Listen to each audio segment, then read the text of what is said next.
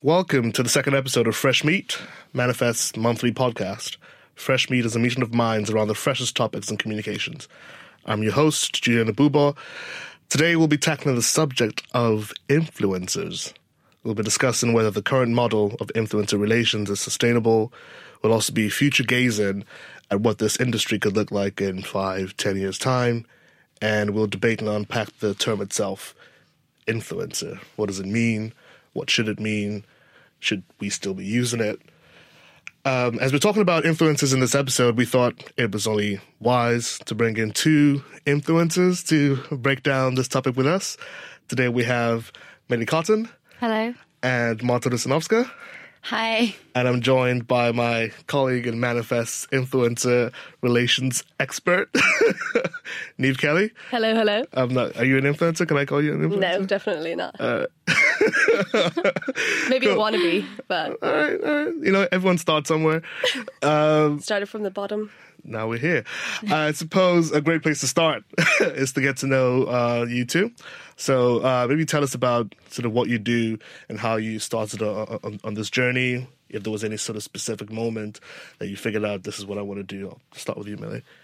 So basically, we're actually really close to Central St. Martin's, but I was doing a master's at Central St. Martin's, and then I managed to go full-time basically straight from that. But I started blogging when I was at university. It was kind of just like a side project because I was sort of bored of my course. I wanted like a creative outlet. And then, I don't know, it just managed to turn into like this full-time thing. So it was quite lucky, but I worked really hard too. But I basically now, so I also have a podcast called Keeping It Candid, and just a small plug there.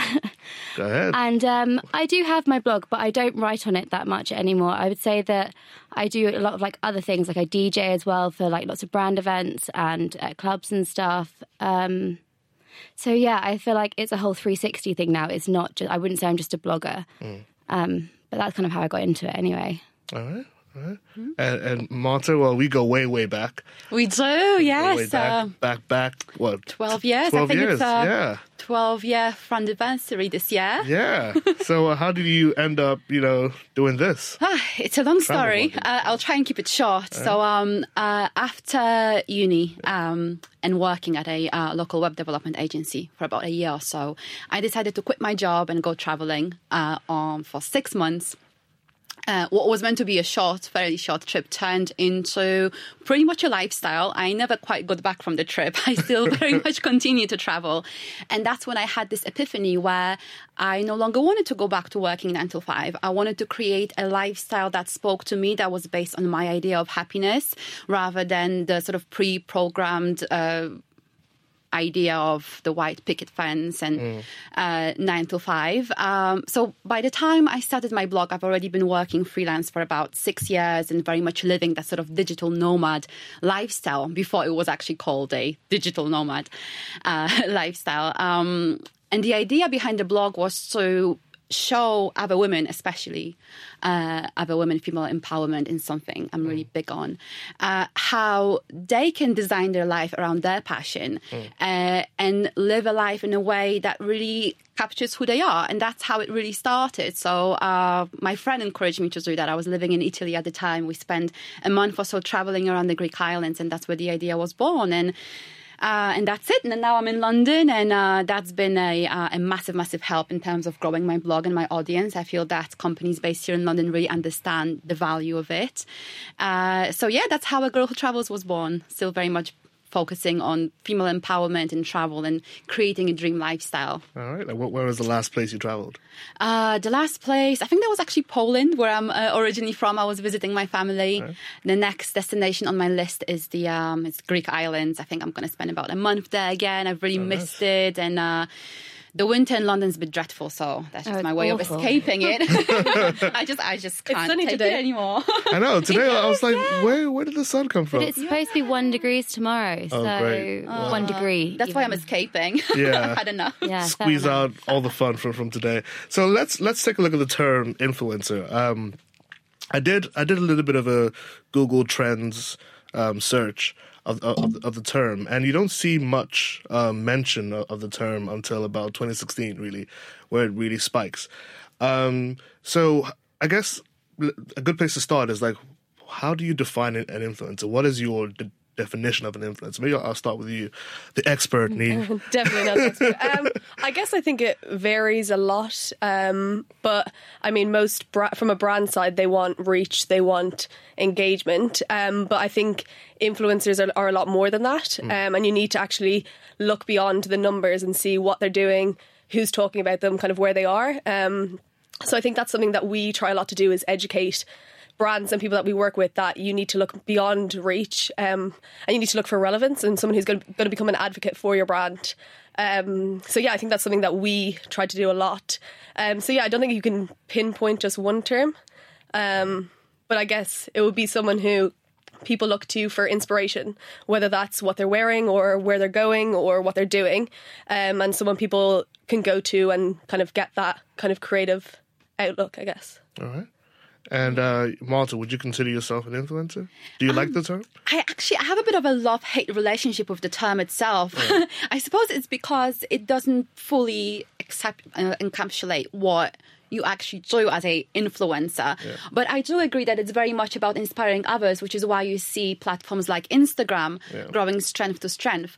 To me, more than anything, it's about storytelling and inspiring others. So it's about creating a story that will speak to your audience, convey a certain message, help inspire them, and maybe offer advice on whatever it is that you're focusing on. So it's about creating that dialogue and conversation with your audience rather than just focusing on the influence aspect. And obviously the two are connected. There's not going to be any influence without the conversation elements, so the two are intertwined. Okay. And are you an influencer, Millie? I would say no. I really I don't like the term at all. I never have done. I cringe when I say it, but it's like you always have to use it because people don't understand. I find myself trying to explain what I do. And because I do so many different things, it's easy to kind of put it under this one influencer umbrella. But as Marta said, it doesn't even nearly cover all the things you do. It really is. I find it kind of like as a name of something, it lessens what you do as well. And do you think there's a term, or is there a term you use to, describe what you do, or no, not really? I just have to be like, oh yeah, no, so I do this, this, and this, and my main thing is, I've got my finger in many pies all the time. That sums it up. Yeah, because I feel like as a influencer, air quotes influencer, all the things that you don't see that people do, like all the really boring admin stuff, the brand negotiations, the invoice chasing, like no one sees that stuff, and that's like such a big part of the job. It's not just posting a pretty photo on Instagram and trying to sell people stuff. Yeah. So yeah, I feel like the term influencer is not my favourite. Right. So in your opinion, what do, I mean, for the purpose of this conversation, we're going to stick with the term influencers, but what do influencers, bring to a brand? Like, what value do they bring? Is it just reach, or that the brand is paying for, or is this something else influencers bring or should bring? I think it depends on who the brand chooses, because you choose different people for different things. As Niamh was saying, it's basically like you can go to someone for a massive reach, and because people love them, they'll always be like, oh my God, great, like I'll love that photo because I love that person. But it doesn't necessarily mean that they engage with the product that the person is like showing off. It's so I think, it depends on what a brand wants. If they maybe want someone who has more of a voice, they'll go for someone with more of a voice. It really just depends. It's who you pick, I think. What you get is who you pick. Right. And are brands that careful or that, I guess, circumspect about the kind of influencers that they choose? Do we think brands are, sitting down and saying, all right, who aligns with our values? Or is this just they have 20,000 followers? I think it's a mix. Right. I think some brands do it really well and they know their audience and they know who their audience pay attention to. But then there are some brands, I think, that are like, okay, so this person everyone's talking about, so they're just going to have my product, even if it doesn't make sense. So I think it's about finding that mix of, yes, you might want reach, but actually you need someone who it's going to make sense with. Like, you don't want to just have someone post a picture because, like Millie said, they might like it because they like the person, but that doesn't mean that you're getting your brand's message across. Whereas actually, if you find the right person for your brand, you can create something with that influencer that's true to them, but also shows off your brand in the way that you want it to be shown. So I think it's about finding that right match. And I guess that takes a bit of work, but at the end you kind of see the result. Off. So let me put forward an argument, and I don't know if you guys would agree with this or not, but I guess the argument is the current model, or the most, I guess, prevalent model of influencer relations is broken, or is not sustainable, because it's become very blatantly transactional. It's I pay you, you post this, and it's not one based on co-creation and collaboration, as you guys have stressed. Do you agree that this model is unsustainable or broken? Where do you stand on, the landscape as it is? I wouldn't necessarily say that it's broken. I suppose it depends on the brand and the relationship with the influencer. Personally, I believe that as an influencer, there's so much more you bring to the table than just a post. It's an access to an engaged audience that it took you years and years to build, an audience that you communicate with in your unique voice, an audience that you truly understand, the amount of time it takes you to create your content. And as someone who's very much into the idea of digital storytelling, and rather than just selling a product, trying to promote a certain lifestyle or a feeling, I believe that there's much more depth to it than simply paying for a post. But that being said, the real question is whether that's the case with everyone, how many influencers approach it in the same way, and how many brands look for that instant gratification of, okay, here's an X amount of money, can you post this for us, and just moving on. Whereas I feel like that's a little bit of a shame. It's shallow, and the whole idea behind influencers and bloggers was born out of I think that the desire to create something real and authentic, something that would stand out from what we see in the mainstream media. So rather than building on that authenticity, we do see, sort of generic campaigns and paper posts, whereas what I think we should really do is try to capitalize on our ability to bring our unique story and our unique perspective to the table and focus on that and let our personality shine. So I think that would be the ideal approach, really. So it very much depends on the brand that you're working with and the influencer themselves. Yeah. I think that brings a whole other issue to the table, though, about like false authenticity, because that's such a thing at the moment. Like girls posting before and after photos of their bodies, or, well, no, not even that, but mainly like they do one where it's like, oh, this is me 5 seconds ago, and one has abs and one is like, got fat rolls. And it's just like this whole thing of trying to be too real almost. And that's like, that's the same. It's still not real. Like, I don't know. It's a very weird like scope at the moment. Let's probe that idea or term, authenticity, and sort of speaking from experience. I've been working in PR 6 years now, and one thing I noticed earlier on was that there was almost this, I guess, desire for brands to have exclusive relationships with people, and almost down the line you then see a situation where someone can post about, I love Nike sneakers on Monday, and then on Tuesday they're like, wear Puma. And I think 3 years ago, like, Nike would call them the next day like, what are you doing? And now it's kind of like, do your own thing. So like, does your audience crave authenticity? Do they want to know that what you're saying is what you really feel, or is it that they see you guys as authentic, and so they want to they believe anything you say, or should they really believe what you guys are saying? I don't think they believe everything that you say. Like, I think you have to take everything with a pinch of salt. Obviously, they know that you're promoting something, and I guess it's that trust that they have in you that you'll pick stuff that you actually do like and you actually do want to talk about, and you actually, you really believe in the product. But since I've been doing my podcast, because people now feel like they know me better, my engagement, like on my other platforms, has risen because they've now got that side of me that they didn't have before. Whereas I used to post I still do, but I post fairly sarcastic captions, which are kind of like, I didn't realise they were probably like coming across as being obnoxious. But I didn't see that at all until I started the podcast, and people were like, oh my God, this is what she's really like. And we actually now feel like we know her. So that sort of like authenticity, when people get to know you, they want to engage with you more. So it is so important. But there's obviously a line to it. Like, I very much still have my private and personal life that I don't have online. So you give like people as much as you possibly can to make it as authentic as you possibly can. But I think you still have to hold like a little bit back.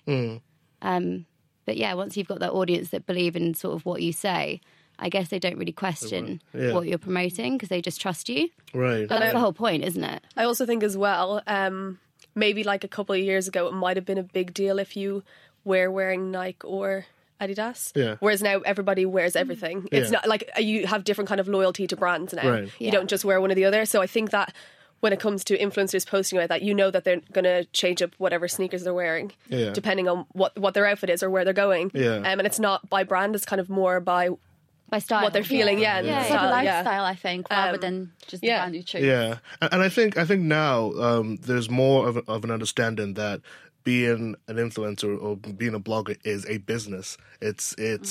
It's your lifestyle, it's your livelihood, and I think brands are going into these transactions knowing that they have to pay, rather than in the past where You say that, not always. Really? Yeah, no, the amount that's of the biggest things issue. that, you still get offered like exposure, and I don't know. So I've had And pay your bills with that. Well, exactly. Also, it just doesn't work like that anymore because you used to have like a massive account post you and you'd get thousands of followers. Yeah. And like, so yesterday I had an account with 1 million followers post me. I got 30 followers from it.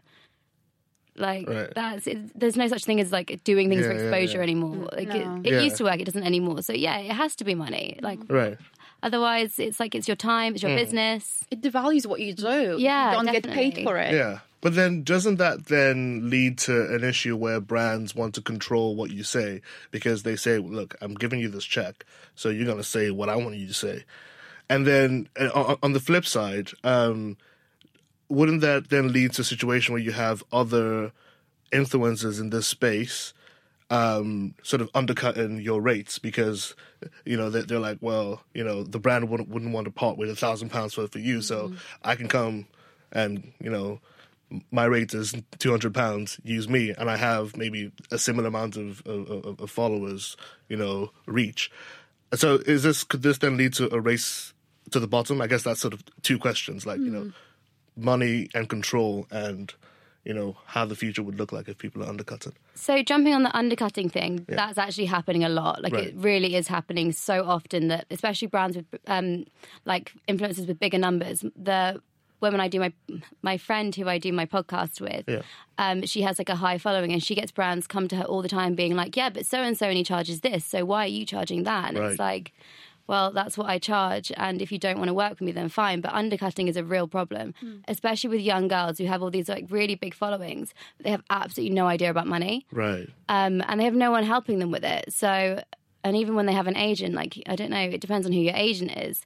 But undercutting is, definitely an issue because it undervalues the entire industry Right. when people don't really know what they're doing. What exactly do agents do in this field? So I guess an agent can kind of like pair you up with a brand and they can negotiate money for you and they can do the chasing. They can do all the bits, which like the dull bits, to be honest. The red tape, basically. Yeah, exactly.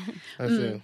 But as for the first question, I think it's all about the contextual fit, really. Yeah. So it's about matching the influencer to the right brand. If you are genuine about the product that you're promoting, it's less about gaining control of what needs to be said and more about your genuine opinion on it. Then again, the question is how many people do that and how many settle for, again, that transactional element. But I do believe that if you do focus on building a relationship with influencers who are focused on your specific niche, who have an engaged audience and a genuine interest in your product, then that element of power won't be quite as necessary, if you see what I mean, because the message is real. Yeah. Yeah, I think the relations part is a big factor because I think now because there's so many influencers, all people are going to them, brands, PR people, going to them specifically. Whereas actually, if you take the time, like you would if you were doing media relations, to actually get to know the person, you know who they want to work with, what would actually work for their channels. Yeah. You don't have to kind of go in with a hard sell. You say, oh, Millie, I have this cool brand. I think it'll be a nice fit for you. Let me know what you think and have an open conversation. Yeah. Don't go in and say, I've got this brand. I need you to do this for X amount of money. Yeah. That's never going to give you the outcome that you want or good content that people will engage with. So on that note, there's apps where that's exactly what happens. So there's certain apps where basically they have brand briefs, and you pick a brief, and then you get paid a certain amount, and you just put like your content through this app, and there's no sort of like interaction with the brand or no interaction with an actual person. And so that's really like killing influencer marketing, I think, because it's so unpersonal. And it's lower value as well in terms of how much you get paid. You would get paid much less if you're working through an app than if you work directly with the brand. And that's the whole idea behind it, really.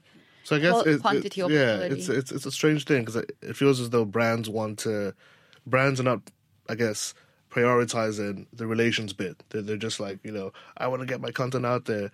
You, 30,000, none of them with a name. Take this money and post. It depends on the brand, though. It's not like it's every brand doing that. I do sometimes find that it is like lower end brands who are quite bad for it, but you're never going to find Nike or Adidas doing stuff like that. That's just not going to be the case. It's also about that instant gratification that comes with using social media. I think we're so used to just gaining instant access to everything, Instagram, websites, and I feel like brands are almost picking up on that, and they do want that instant promotion, whether you believe in the product or not. They want that picture up on Instagram and the likes, forgetting that really at the bottom of all this is the idea of forging relationships and creating a conversation. It's become much more instantaneous, I think. And how aware are your audiences about the negotiations that go behind the scenes? Because I think now that they know you guys are business women, and this is transactional in some way, are they fully aware of sort of the model, and are they okay with that? I mean, I'm guessing they are, because they're still engaging with you guys. But, is transparency, I guess not full transparency, but is transparency good in this? Oh, you have to be transparent. Absolutely. I think I'm really all for, if you're being paid, you need to be telling people that you're being paid for something. And I think people are behind it because they understand that you put a lot of time in it. It's your job. And why would you not be getting paid to do that? And as the content is still, it should be the same. There should be no difference between an ad and a usual post. That's in my view, it should all just be the same and on a level. So people should engage with it in the same way. Right. Because there should be no difference in what you're doing. Because if you're taking on an ad that isn't like your usual sort of content, you probably shouldn't be doing it. Yeah, that's how I feel about it.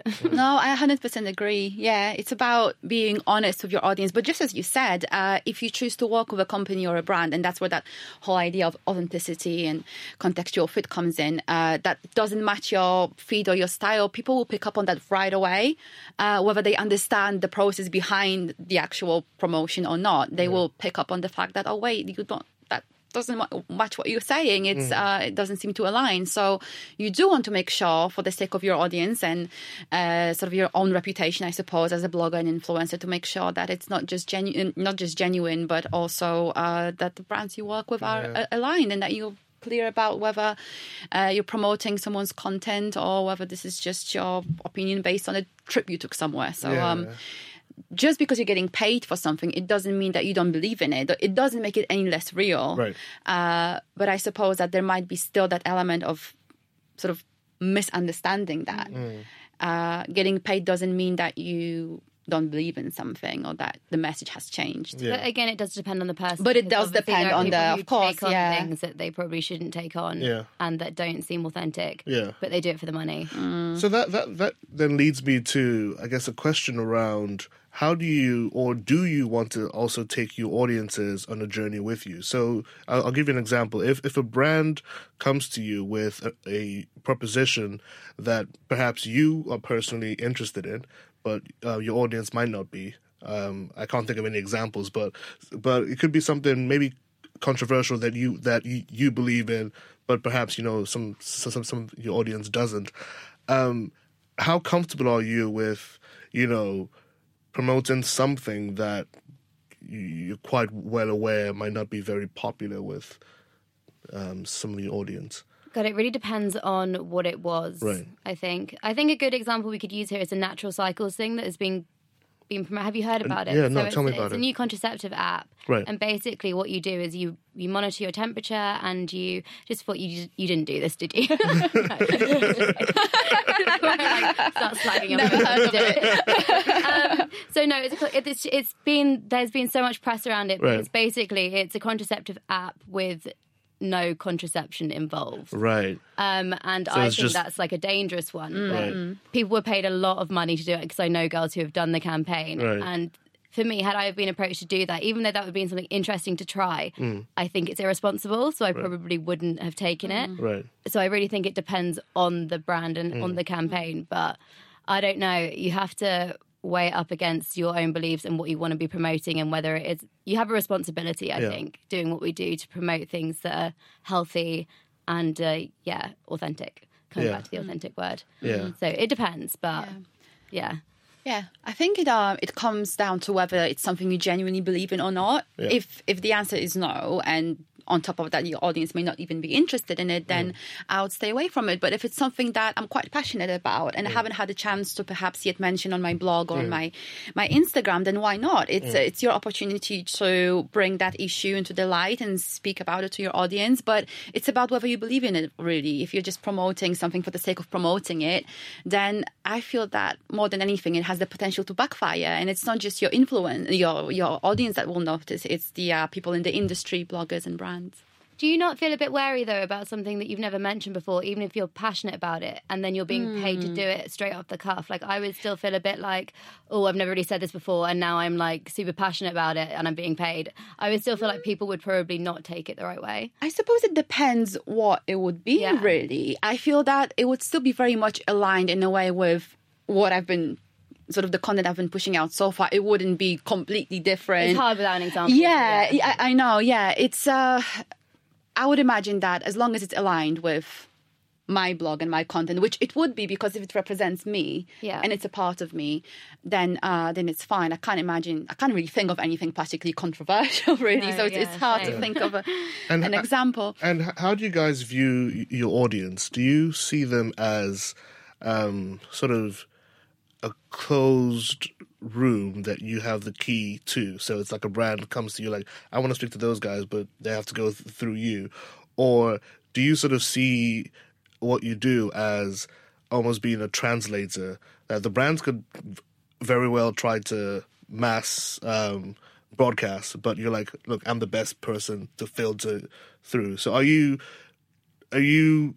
gates people for the gatekeepers, your audiences, or are you like millennial whisperers? I like that one, millennial whisperers. See, I wanted to say the Put it latter, on a but I business don't card want to now. say millennial whisperers. You can add that to your bio. Is that my new bio? I'm not an influencer, I'm a millennial whisperer. Oh my God, You amazing. can pay me royalties. I would say the last one, because that's what they're trying to do, isn't it? They're trying to pick a voice to then explain their brand in a different way, not like, hey, here is my community and I'm now going to show you, like, give my message to them. It's more of a like, I'm going to take your message on board, mix it with mine and come up with something. Right. So, yeah, I think it should always be like a collaborative effort to then showcase your audience. Co-creation. Yeah, Collaboration. collaboration is It's a big the key. word. Yeah. It seems to be a theme we're always... The key to the door. Yeah, because if you think about it, people go to an influencer's page because they either like what they're doing, like what they're talking about, or like what they're wearing, or whatever the reason. Yeah. So they want to see how they'd say, if, we keep going back to shoe brands, but say if it was an Adidas pair of trainers, they want to see what ones they like, how they wear it, and I guess that's what they go for. They don't want like just to see, they want to see Millie rocking the trainers with her best outfit rather than just like a box picture that I guess you might get if you were just... And there was something I picked up in your podcast about, I think it was about relatability. And it's something I want to sort of talk about. The idea of, an influencer being attainable and relatable. Is that what separates, what you do from, maybe what a Rihanna would do?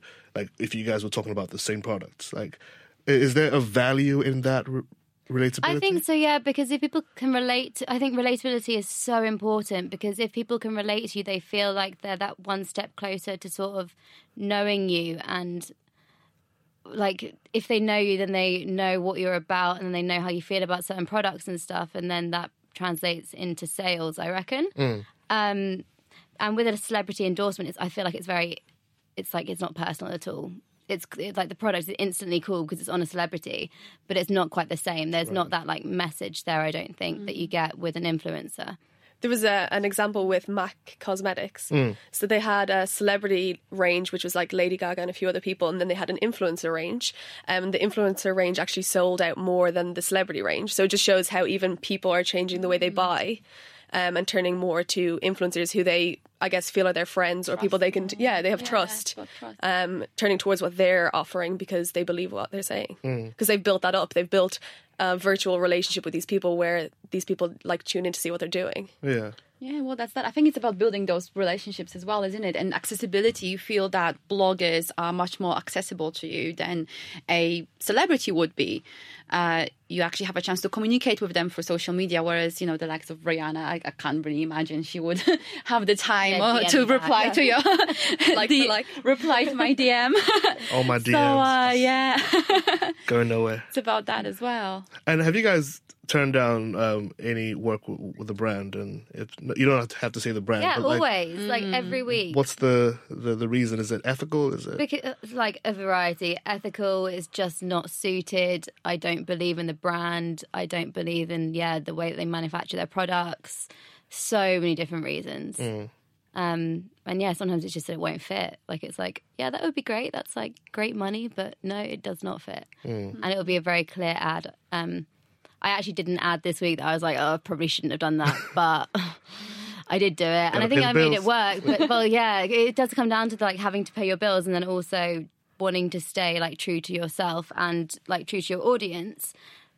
And so I kicked myself a little bit, but it worked out well. But like sometimes you do take things on, and you think, oh yeah, that'll be good, and then it's like, actually, maybe that wasn't the right thing to do. But hindsight is a great thing. Yeah. Trial and error is always good. Yeah, exactly. And I mean, the more that you try, that's how you get to know your audience more. I'm sure you know them well, but the more you try new things, and you'll be like, okay, cool, they liked that, but they didn't like this, so what's my next step kind of thing. You don't know until you try. Yeah, and it's what you believe in as well. What is the sort of lifestyle you're trying to promote, and how do the brands fit into that? So I would say that's quite a...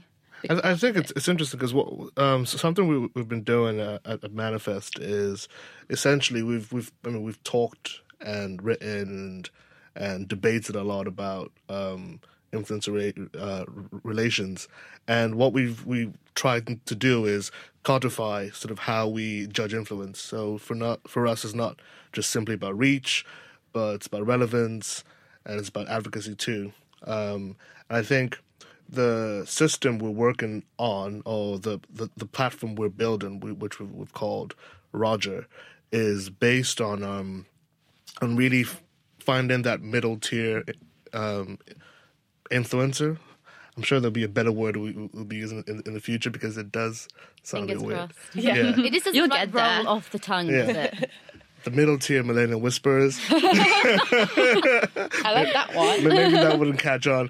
And ensuring that we're pairing them with the right brands, and they're actually telling authentic stories based on what the brands want and based on what they want to do as well. So it's not transactional pay for posts, but it's organic, and importantly, it's a collaboration. I don't know if you want to it's add. about the conversation. Yeah, as in it's more, we've built this platform to be a place where we, through the influencers we've worked with and also people we want to work with or brands should be working with, we've kind of built it that way, but also it allows us to give influencers access to brands that they might not always have access to.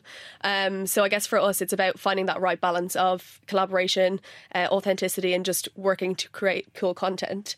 I guess it's something that we're still kind of working towards. We've done a lot kind of behind the scenes. Yeah. But it's great to see that in this sort of 40 minutes of talking, that word collaboration and co-creation keeps on coming on again. So I think for me, though, that seems to be the only way this then called influence relations would work, is when brands recognize and realize that it's about collaboration. It's not a diktat. It's not them saying, this is what we want to do, say this verbatim. It's, how do we work with you? So it's interesting. So I guess in summary, like, what do you think the future of influencer relations is going to be like? Where are we going to, and what do we need to watch out for so it doesn't fall off the rails? Oh, God, that's hard. I think there's always going to be, like, brands throwing money at numbers, that's never going to stop happening, because when there's agencies involved, and I think you get it a lot when it's like an agency who just have to show a client numbers. This is what I imagine. There must be a huge pressure to get the most reach for their money, and it's about sort of like changing the way that brands think about it. I think that's going to be really important in the future, is that they need to realise that it's more than just numbers. I don't know, though. I don't really know what's going to happen. I guess we'll just have to see. Wait and see. I agree. It's about combining numbers with, I suppose, the conversation and the relationship you want to build. And again, authenticity, big word for today. That's where it comes in as well. So I think more and more influencers are beginning to understand, well, not just understand, but see just how much emphasis brands put on numbers. But again, there's so much more to the sort of influencer-brand relationship than just that. It's about your voice. It's about how you communicate with your audience. There's niche audiences with smaller numbers, but equally great engagement. So I think focusing on that relationship and communication element will be quite important, and hopefully we will see more of that happening. Hopefully. Yeah, I think it's very much for a brand side, it's about educating them on the best way to work with influencers, so not just a numbers game. But I also think it's working with brands to allow influencers to continue to tell their story, but them just to kind of fit in and be part of it, or to amplify that for them. So how can they work with each specific influencer differently so that it fits with what they're trying to do? So I guess from a brand's perspective, there needs to be like a mind shift. Because brands are still approaching this as almost, they want engagement rate, they want reach, they want it's like X amount of likes. It's like the old school celeb influence rather than, you know, co-creation. Yeah, it's just like, oh, that person said we're great, therefore we're great. Cool. No, this has been like really, really interesting. I've learned a lot. And I think listeners are going to be challenged by some of the things we've said here, especially brands not doing it right. So yeah, no, thank you guys very much. I'll give you guys a shot to just, say, I guess, whatever you want to say. If you want people to go visit your blogs or Instagram page, or if you got something to promote, just, it's about I'll let you go first. Influencer relations. So, go ahead. Right. Well, first of all, thank you ever so much for having me. It's been great having a chat. And if you guys do want to follow me, you can find me on Instagram at @a_girl who travels. You can follow my adventures there. So hopefully see you on Instagram. See you on Instagram. Yeah, likewise. Thank you for having me. It's been a great conversation. So I have a podcast called Keeping It Candid, and also you can find me on Instagram at Millie_Cotton. Awesome. Niamh? You can follow me. No, I'm joking. No need to follow me. Unless you want pictures of me with Eminem. Oh, I loved that one. It was good. Thanks. That was good. I mean, no, definitely go and follow Niamh. Great at Niamh Kelly. Great content. Do you want to spell that? NIAMH KELLY. Good. Awesome. All right. Thanks, guys. And look out for the next Fresh Meat podcast next month.